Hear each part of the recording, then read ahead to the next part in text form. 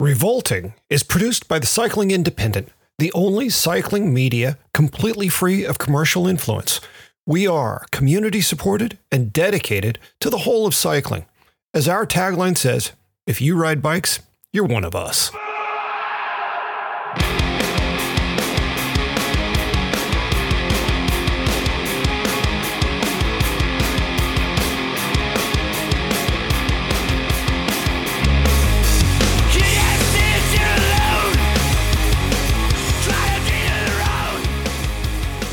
This is Revolting with Stevel and Robot on the Cycling Independent, episode 112. Sometimes 2 + 2 = 5. Content warning for certain people who are sensitive to grown adults talking like grown adults about grown adult things, as if no one at all is listening, and both those grown adults like gross jokes and profanity. This podcast might feel like a pole in the eye. A poke in the eye. For the rest of you, we hope it feels like a just slightly too long hug. I'm going old school today, and I have not even cracked the notes until right now. Oh. Yeah. Remember how I used to do that? Yes. Yes, I remember how you used to do that and how it led to long, rambling digressions, just like all the times when you read the notes and thought about them. I went on a mandate last night. I was working in my studio all day, and then I went on a mandate with this cat that I've seen around town, and I think he and I appreciate the cut of one another's jibs. And we had a couple of drinks, but like really interesting conversation. Like, it's rare as an adult for me. It's hard making friends, you know, like anybody who's out of college or doesn't have, well, you get a job someplace, say, and you might meet some like-minded people through your work, or you are in school and you have commonality with your peers, and that's how you make friends. But as an adult, you're just kind of wandering. You're wandering through the world. You're just kind of randomly bumping into a person here and a person there. And this guy was super interesting. It was really fun, but I got home late and I barely had time to finish today's post on the black market, and I didn't have time to read the notes, and I took powered down a bowl of stew, and I'm having a coffee, and then we're starting this fucking mess again. Powered down a bowl of stew. So it's 8:30 in the morning where you are. You're full of stew. Yeah. Stew and vinegar. Didn't sleep super good because all the reasons. I had the horrible thing happen where all night I wrestled with sleep, and so I had to pee, and I was like sleeping on my arm, and my arm was, so it was a little bit of a chaotic night's sleep. And then the alarm went off, and I went, oh no. And I turned the alarm off, and then I fell blissfully back to sleep. Yeah. I can fall asleep, stay asleep if I have a flight to catch. Otherwise, I'm awake, at like 2:00 in the morning. But my hands have done this weird thing. It was my right hand for a long time, and it would fall asleep. And it's not that I'm sleeping on it. I think it's because my shoulder and my chest are so tight that or something in my elbow or something, all that pinches the nerves.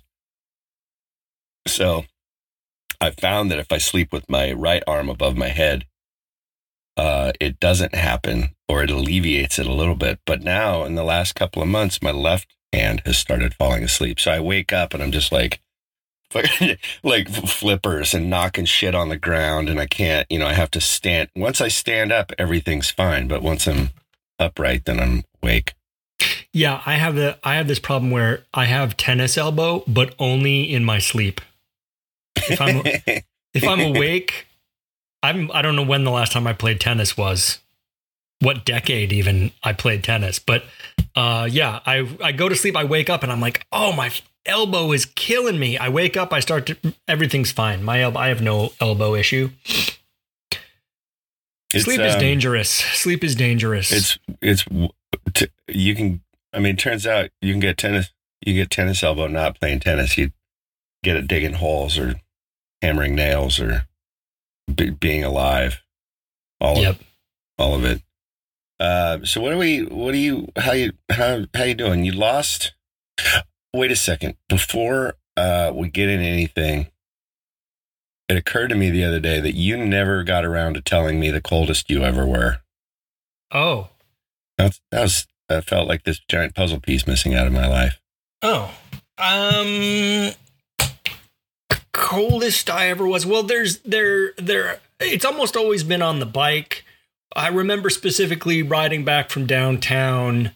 It was like 8 degrees and a heavy wind and like some snow that wasn't fluffy. And that was like a 25-minute sprint.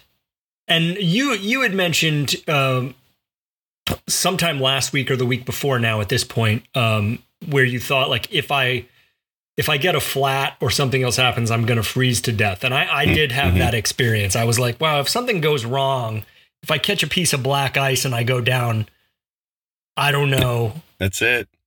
Yeah. I'm laying here till spring. Yeah. Good times. That used to happen all the time in Colorado.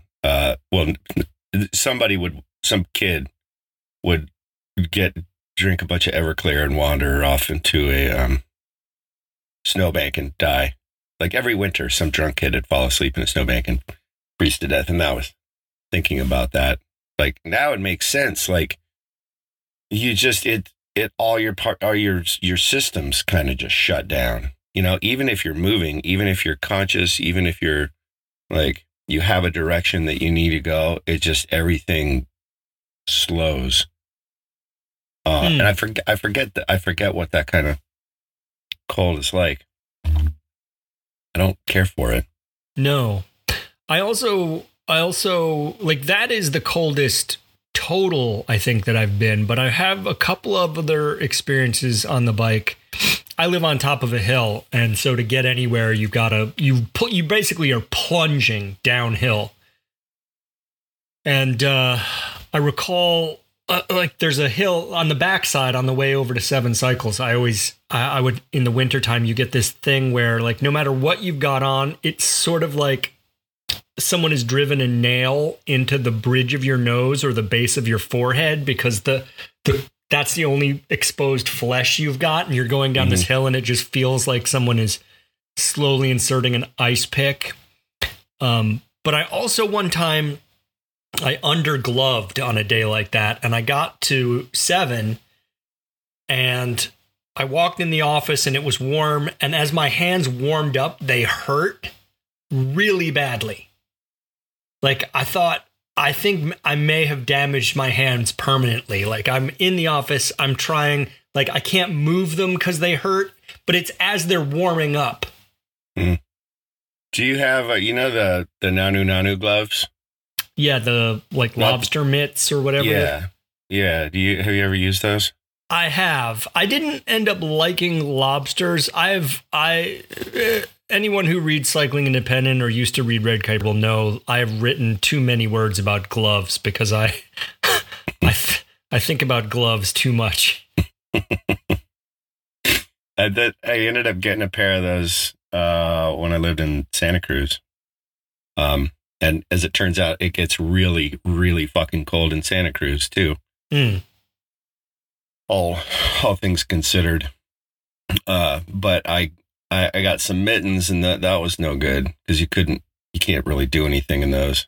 That's it. But the lobster gloves I'm a big fan of, and I have worn those a number of times so far this year. Who makes whatever. The ones you like?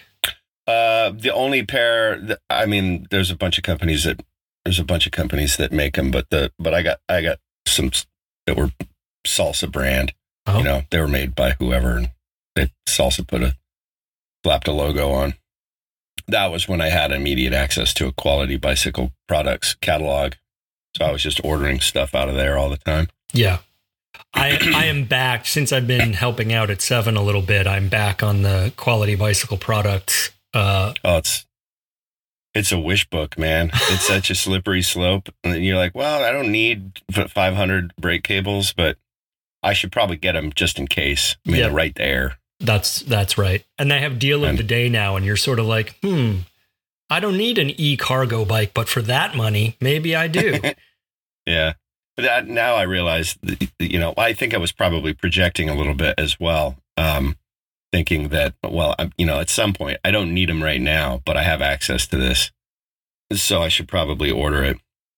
And I do have, it was interesting because I got Kona Bikes quality login information like a year ago for something that I got, a whiskey fork, I think. And when I went to the website, it auto-filled some guy's bike shop in Boulder. Like it was like a one-man operation. He made he made bells or helmet mirrors or something. And I had his login information. And I called quality and I said, do you know why this would be? And they said, did you buy your computer used? And I said, no, both of my computers are brand new and I have this other guy's login. It auto-fills. And I said, can I use his account? And they said, well, you'd have to get your stuff sent to Boulder. And I was like, yeah, okay. Details. I won't take advantage of that little loophole. If I could afford to fly to Colorado to get my bike parts from Joe Schmo's Helmet Mirror Company, I just pay full price for them anyway. I really wish that was the actual name of his company. Since you circled back on the cold weather episode, I want to circle back 2 episodes to the fashion. I won't say fashion. I'll say the style episode because I want to say 2 things. First of all, when I was in college and buying all my clothes at the thrift store, I developed a signature look called flannel over sweater. And what you do is it's a V-neck sweater, and then you put a flannel over top of that. So flannel. And then it just looks like a bulky. It just looks like a bulky flannel. Well, it's a thin sweater. Basically, yeah. I invented the shirt jack, is what I'm trying to say to you, or the jack shirt, or the jackfruit, or I invented one of those things. So that's one thing. And today I'm working a variation. I've got sweatshirt under flannel. Button to the top button. Button to the top, because it's warm and, as we established, extremely stylish. The other thing is that I've just 10 minutes ago purchased a white Dickies work shirt from the Dickies clothing company. And it's to go with a pair of white pants that I own. And the reason for that is that the women in my life, my wife and her friends, have this. They refer to the white panted ladies. So there's all these sort of semi-affluent suburban ladies, and when they go out, they put on white jeans and then some flamboyant blouse, right? That's the go-to look for the semi-affluent suburban ladies. And they were talking about that at some potluck we were having with our friends, and then my buddy Bruce showed up to the next one wearing white pants. And we were like, oh, well played. So then we all got white pants. So now the guys all show up to whatever group thing is wearing white pants. But now, and I think you've already done this look, but now I've got the white shirt to go with it. You feel, yeah, I did. So we were going to do for a Wizard Staff Day a couple of years ago, I went to Seattle and I thought we were going to do a photo shoot. Like we've done photo shoots a few times and they get turned into these calendars, which are just fucking horrific. It's all like more male nudity or near nudity than you could ever hope to experience in any lifetime. But what my plan was, because they all have their Hodala shit, which is Hodala is drinking team with a cyclocross problem kind of a situation in Seattle, and a bunch of knuckleheads, good folks. But I've always sort of been on the outside of it, like I'm not official Hodala. I think Sally's asked me if I wanted to be a couple of times, and I don't, because I don't join things.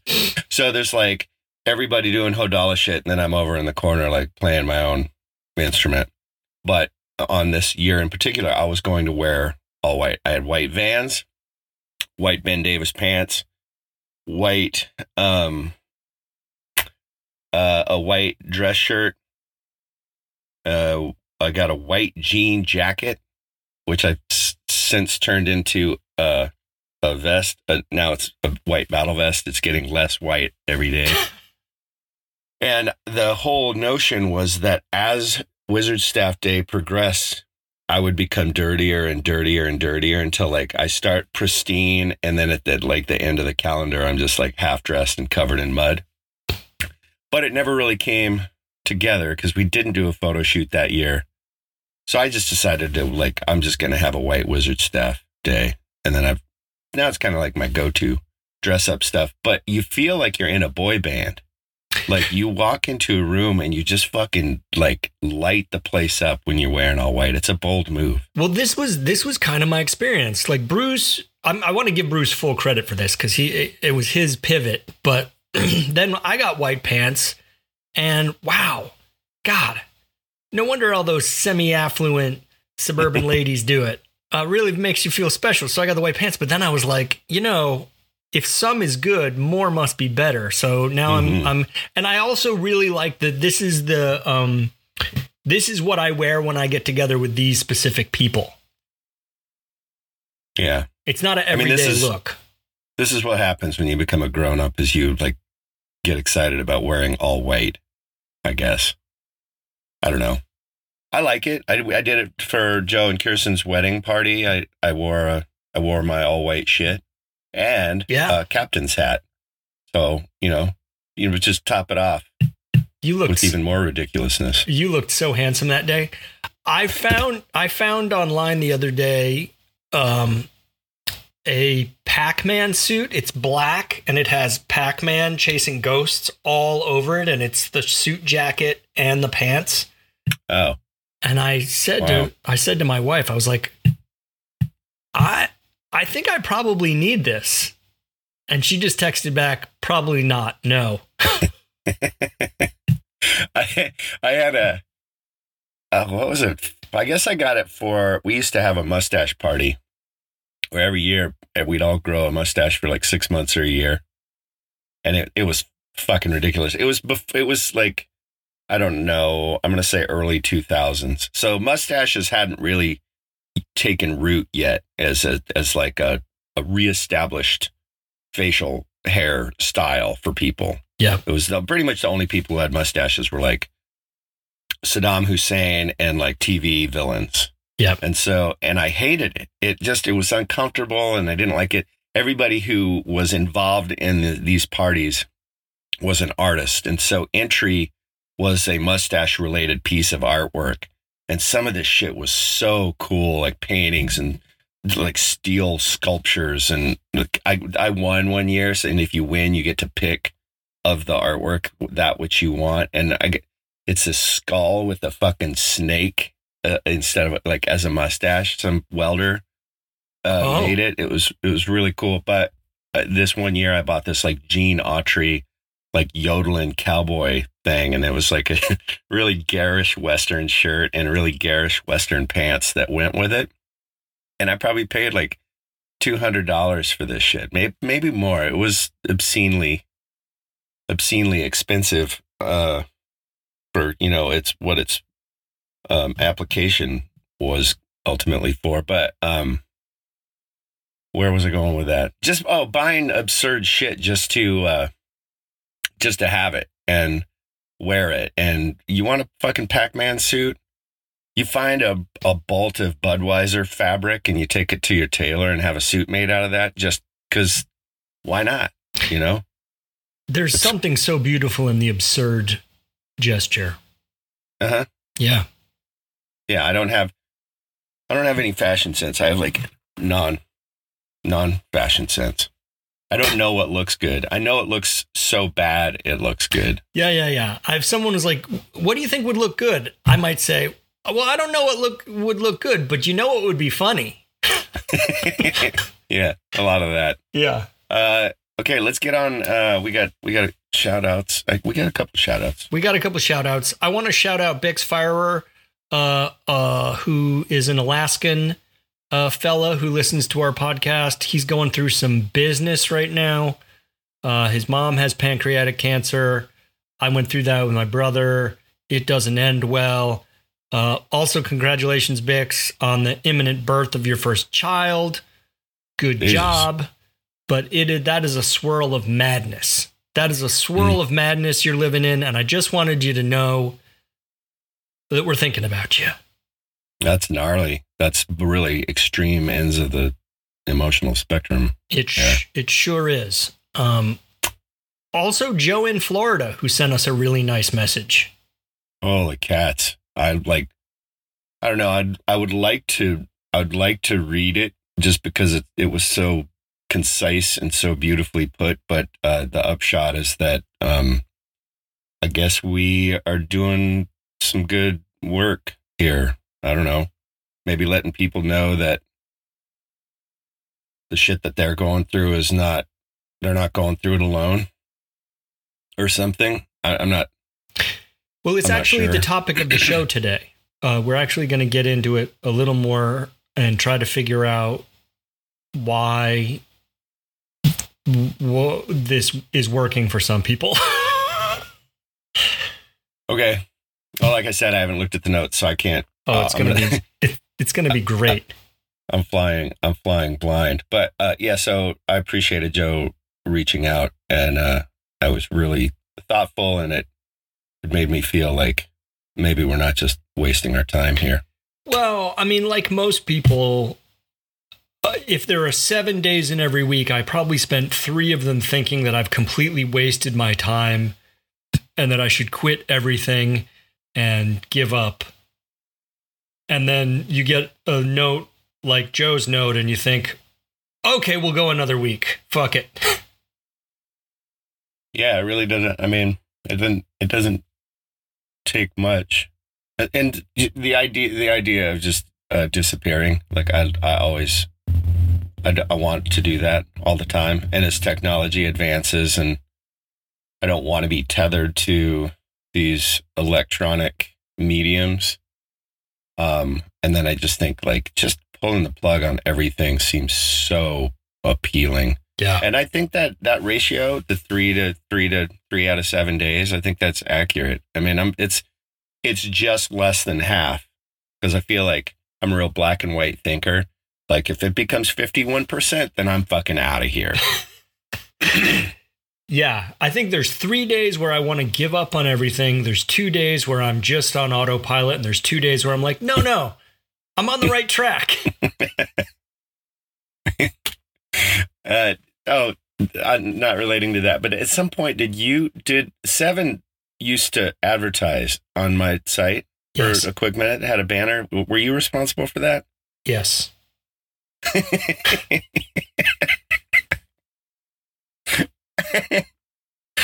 Okay.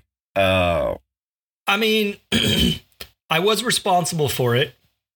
If you think about the audience for All Hail the Black Market and the likely market for the finest titanium custom bikes in the world, there's not a ton of overlap. However, I think at the time, this is going back a little while, but at the time you were like, it's $100 a month. And I was like, okay. Yeah. That's so funny. So this, I think it was last night or maybe night before last, that notion just sort of dawned on me, like, oh, maybe Robot was the person that was responsible for that, because it was like, this is like 14 years ago or something.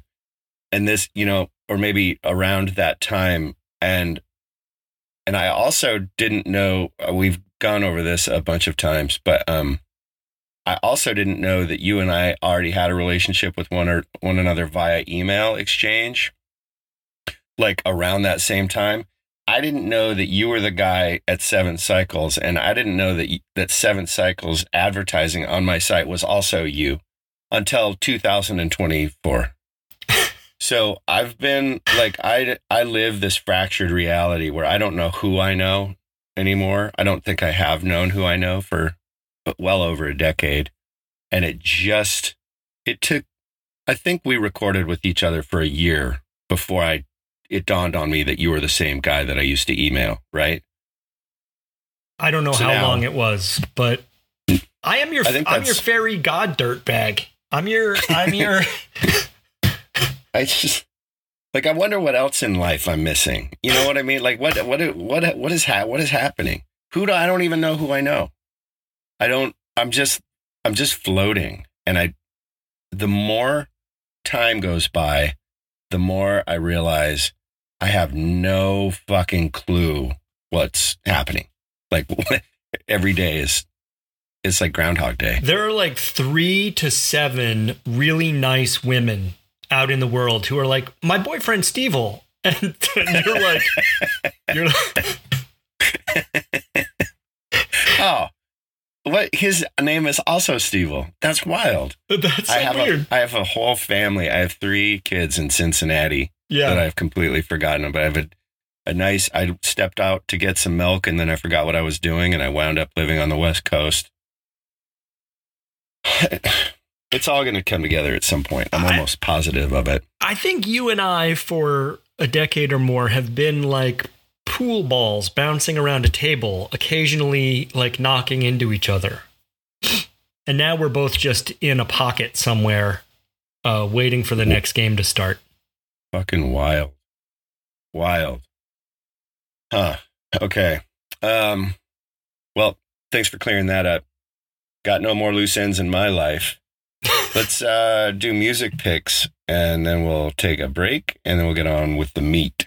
The meat. So my music pick this week is the album Grievances by Kowloon Walled City, who are an Oakland band, often likened to Neurosis. So they're heavy, they're slow, slow, heavy, kind of harsh. There's a lot of empty space in there. It's the sort of music you listen to when you're thinking about giving up everything.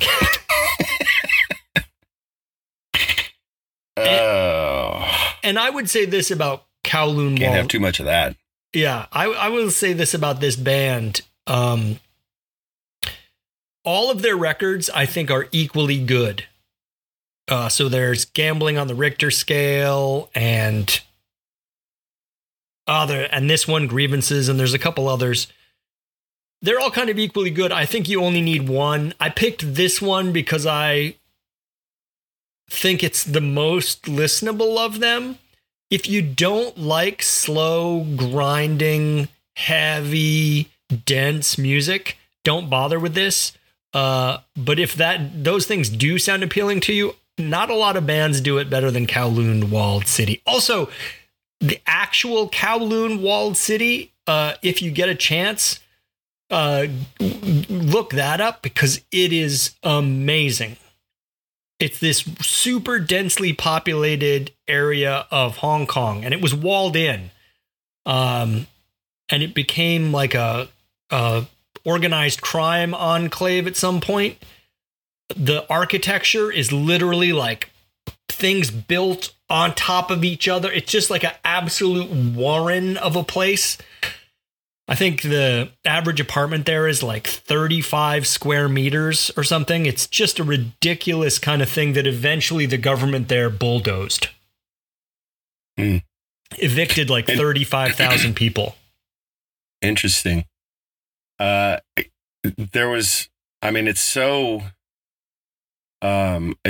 It's so wild to maybe have seen the name, or I don't know. I was just kind of like, while you were talking, I was kind of doing a little bit of investigating, and I can't imagine that they haven't crossed my radar at some point, being that we shared an environment.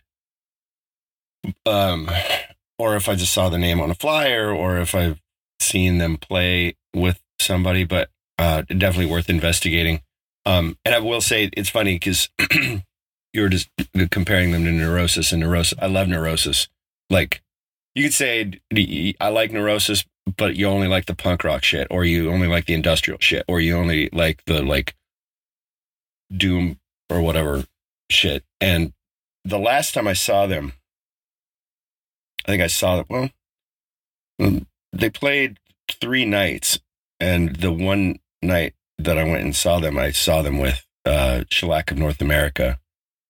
And I think I've referenced this before, but it's not like toe tappy, you know. It's like it's like you are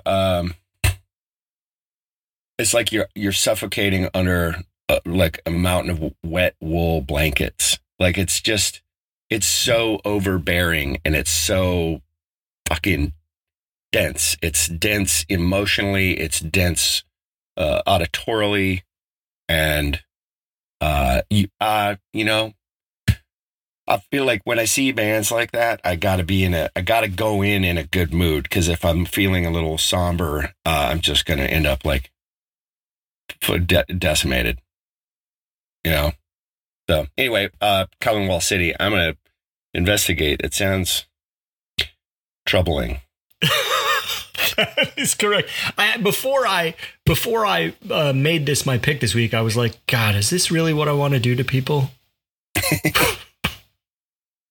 But I do. We'll see. I did, and I do.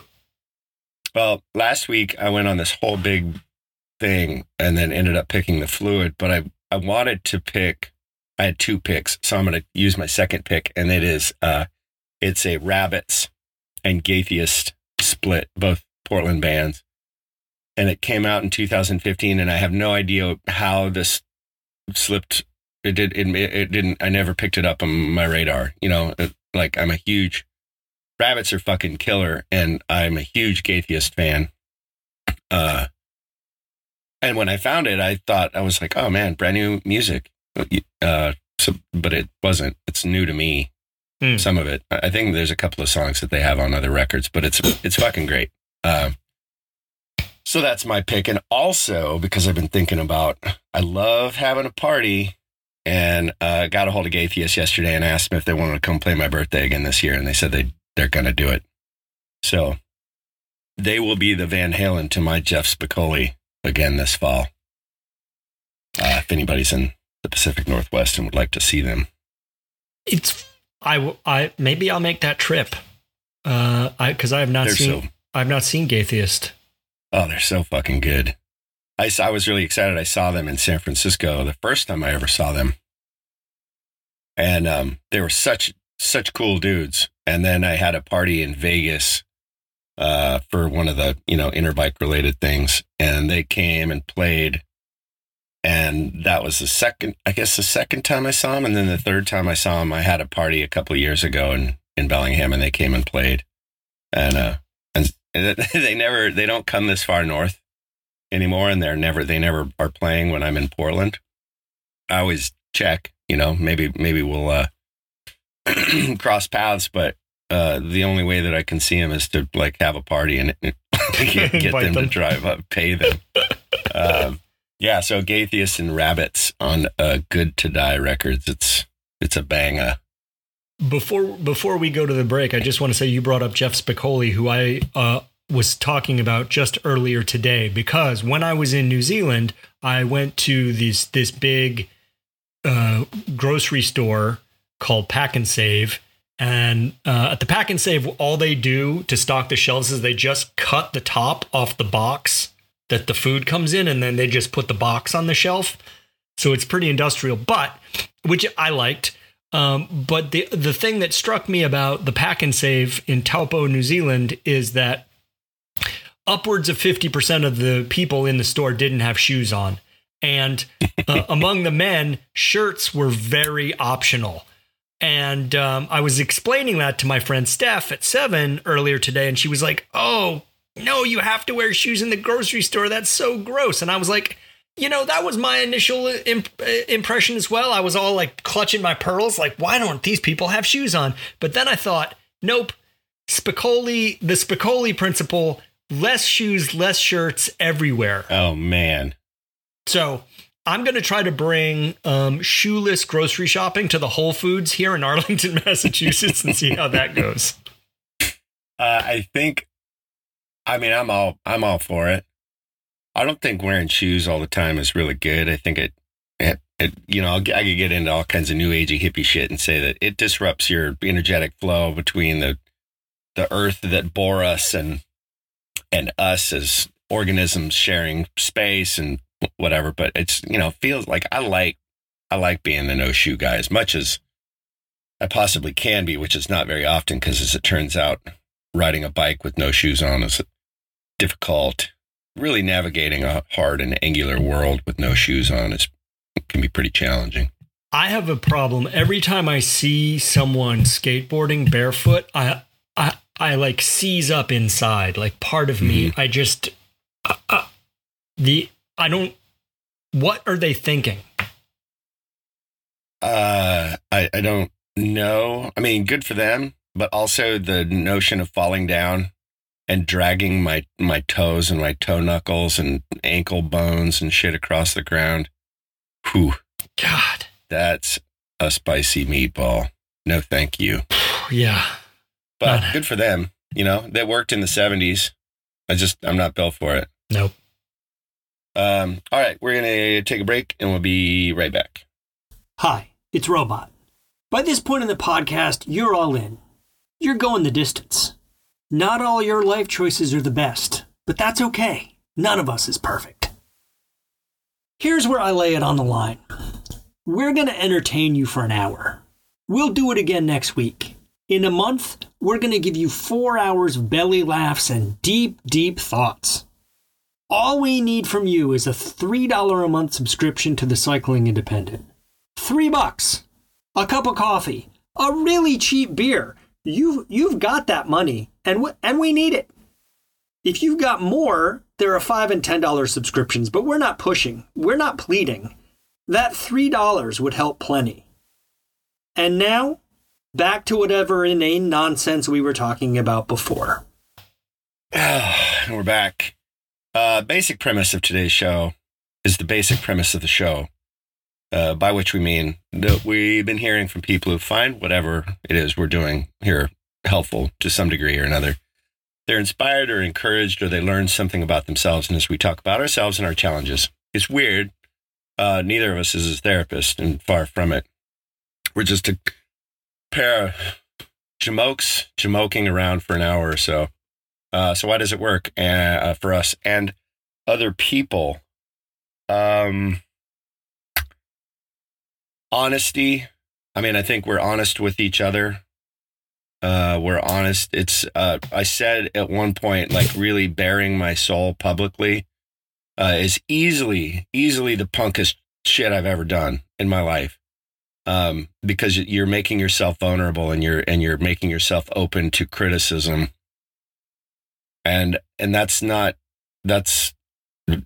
how we're hardwired as people. We're hardwired to protect ourselves physically and emotionally. So for me to come out and say all of the things that scare me and all of my fears and all of my hopes and dreams and plans and schemes, and to really own that shit, I think it resonates with people and maybe allows them an opportunity to begin to take steps with being honest with themselves and being okay to be making themselves vulnerable. And that's today's show. And that is today's show. And I think that is exactly right. We were talking, I think I was telling you the story a week, 3 weeks, some point in time about when I decided to get treatment for my depression. And I remember as I started to just talk to people about it, it was a fucking revelation. It was unbelievable. Like letting all of this toxic crap out and not carrying it around anymore and not like trying to. There's so much energy. There was so much energy for me that went into like convincing other people that I was okay. Mm-hmm. And when I stopped putting so much energy, or when I started putting as much energy into like dealing with my shit as I was putting into hiding my shit, things got way better real fast. One of the things that I talked about with the fella on my mandate last night was sort of this whole notion that like as a man, and I'm not fucking boohooing or saying like men are victims, blah blah blah. I think we're victims of a environment that we've created. And he was saying, you were talking about suicide rate. Like suicide rate for people our age has gone up in the last 5 years. It's gone up 8%. It's gone from 75% to 83%. I don't like it so far in this year. He gave me the stats. It's staggering. Like tens of thousands of people in our demographic have already killed themselves this month in this country. And you know, this is just I'm reiterating a stat that he gave me, so it could be, you know, completely wrong, but he was talking about how the economy plays into that as well, because we're supposed to be the providers, and we're supposed to be the pillars, and we're supposed to, you know, suck it up and walk it off and don't be a pussy, and on and on and on. This bullshit John Wayne mentality. I think it all plays into it. This is by no means like the cut and dried version of why this happens. But the sooner I recognized that I'm also just trying to survive, and it's okay to stumble, and it's okay to fall down, and it's okay to not be the everything to everyone. And you really have to take care of yourself before you can take care of anybody else. Once I began having that conversation, it took a lot of pressure off. And I'm not even like, I don't have a family. I don't have anybody. I don't have anything to support or anyone who relies on me, which takes a lot of the pressure off. But even having a partner that I was trying to be the one for when I wasn't being the one for myself was a huge deficit in that dynamic that I never even picked up on. Yeah, I think that's right. And what's crazy is I've picked up on a lot of these things now, but I still find myself defaulting to like bad ideas and bad behavior. Mm-hmm. You know what I mean? Because I do think there is a lot of cultural rut. You know, you get like your society and your culture steers you back into roles based on gender or whatever that are, you know, not helpful. And I find myself kind of like making the same mistakes in thought and feeling over and over again. The other thing I was going to say was that, you know, the suicide rate is largely, I think, a function, well, they call them deaths of despair, right? And sometimes that's economic and sometimes it's social.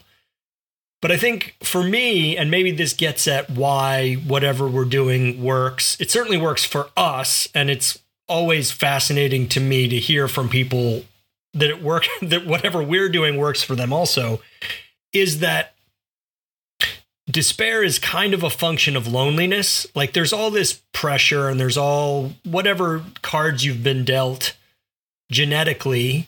Like I come from a long line of depressives. To feel like you're not alone with that, because I think sometimes people feel like, oh, I'm the only one who feels this way, therefore I'm weak and I can't fix it on my own And that's where despair comes from. Mm-hmm. And I think so you and I have had this, I guess, chance relationship over the last 10 or 15 years. But then when we started doing this podcast together, the relationship was like from the jump based on talking about our mental health. Yeah, well, I mean, that was a big piece of what I was managing, for a couple of years before we started this. And then certainly once I'd relocated and was facing this whole new chapter, every day was a challenge emotionally and mentally. And it still is really, I have distractions and things are good, but every day is still like, oof, fuck. The sooner I'm done with this, the better better off I am, like that was a topic that this guy and I talked about last night too. Like if you've ever had anybody who's ever had self-destructive ideation, knows what that crossroads is like. And every time you're at that intersection, you can take a right or a left. This is the analogy that I've come up with. Probably not uniquely, like I'm sure other people have as well, but you take a right or you take a left. If you haven't come to that intersection ever before in your life and you just always it's just always lefts. There's never an intersection. It's always just a corner. And there's hills, there's ascents, there's descents, and I'm just always on this path. But those of us who understand self-destructive ideation know that intersection is a fucking constant. It's a matter of always making the decision to continue. Just either you're going to sit there until you're ready to go left, or you're going to go left. Going right never ends. It ends your issues, but it creates volumes of issues for the people around you. And people can't, if you've not been here, you can't relate. So, maybe that is another aspect, is that we both understand intrinsically and intimately what it's like to have this be a part of our daily, weekly, monthly journey. And I don't know if that's gender specific. I can't imagine that it is. I think it's human specific. Right. And I don't know, man. I mean, we're able to articulate it, sort of. And maybe that resonates with people, or just I know I kind of like veered off topic, but I just keep thinking about like, why does this land with people? What is, and I think it all plays into everything we just said. Vulnerability, shared experience, understanding of loneliness, understanding of despair, acknowledgement of these things. We don't look away from it. Sometimes we maybe look a little bit too deeply into it. Well, I think that's right. I think reflective consciousness is a real fucking detriment. Like humans hold ourselves up as like we're the most evolved species, but no, yeah, a little less thinking would be great. Yeah, but then you're going to be one of those people that like, fucking has gender reveal parties or kills somebody because they took your parking spot.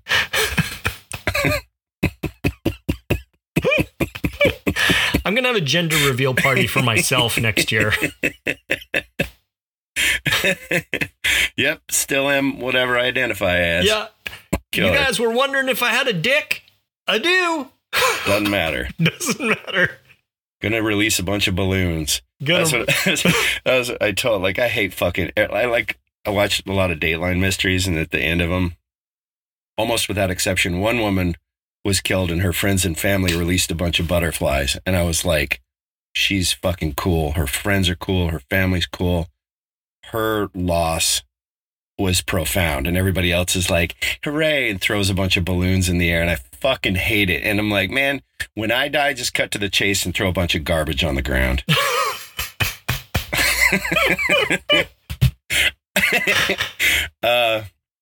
All right, okay. so I'm going to organize this. When Steve passes away, if I'm still alive, I'm going to contact all of his friends that I can, and we are at an appointed time, and we'll coordinate this across time zones. We're going to go to our kitchen garbage. We're going to pull it out, and we're just going to throw it out the front window of whatever house or apartment we live in.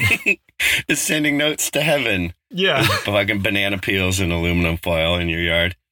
So my friend Laura the witch, she just went to a memorial for a friend of hers, and he was, proudly atheist and proudly agnostic, or one or the other. But then at some point in this memorial, like the family preacher or his nephew's youth pastor or whatever got up and said a bunch of stuff about God and Jesus, and Laura's like, man, way to fuck up a memorial for a person that just absolutely had no stake in that system of thought. And so we were discussing a little bit about like what happened, what do you do? And people always say like, oh, I want to have a party or whatever. But honest to God, just like throw me in the fucking trash. And if you can afford a band that everybody can come and get hammered, not even in like memory, just go live your life. Make mistakes. Like if I could hope for anything, is just go out and keep fucking up. That would be all I could wish for anybody. But just like this celebration of life shit is foolish from my perspective. Yeah. Which have to have that caveat. Otherwise, people tell you you're wrong. So, question one: Our relationship has unquestionably had a positive mental health impact on both of us. Why do you think that is? Maybe for the same reason that this works for other people, is that we don't feel like we're by ourselves in any of this mire. Yeah, I think part of it. I think that is correct, but it's more than that. It's almost, we joke, we laugh all the time about how much our style, philosophy, and life experience overlaps, to the point that we both randomly, we have both surveyed the entire underwear market and chosen the same underwear. totally unbeknownst to one another. That was funny. Yeah. But remember, we found out that the first thing we ever shoplifted was like a piece of, like, we have the same shop initial, like our life of crime as shoplifters began almost identically. Yes. Yeah. So part of it is, I think we've identified, like, you have the same experience and outlook that I have, and this is your experience. So when you talk about it, I can relate to it more deeply than I could some other people. And these are all human experiences. I don't think it's a case of like people very different from me have very different feelings. I don't think that's the case. But as a skeptic and a cynic, I do think I want to be like, there's an ease when you have so much in common with another person in being able to trust that what they're telling you mirrors your own experience. Yeah, and they're not just taking the piss, like they're not just talking to hear themselves talk. Like, this is stuff that we both genuinely believe in. Yeah. And I think that means something. It does. I think so. And maybe that's, it's not coincidental that everyone who writes to us to say we've made a difference in their life is also a derelict. Question 2, we hear from people all the time that we've talked about a thing they're going through. Why do you think everyone is going through so much shit all of the time?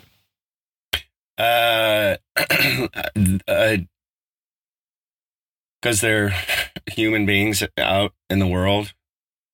And maybe everybody's always going through shit. It's just that there's this, our anonymity is easier. It makes it easier for people to open up.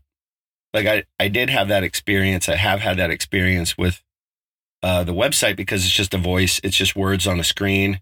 And there have been a number of times over the years where people share like pretty fucking heavy stuff, men and women, that they've experienced because I'm a faceless sounding board. You know, I'm not looking at you. I'm not judging you. Maybe there's a little bit of honesty and or trust that I'm not going to judge, or that I might have something of value to respond with. But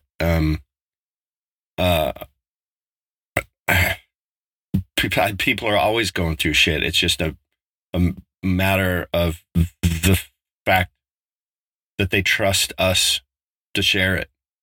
I don't know. Maybe that's crazy. Well, this is part of my point about human consciousness, because my dog didn't have troubles. You know,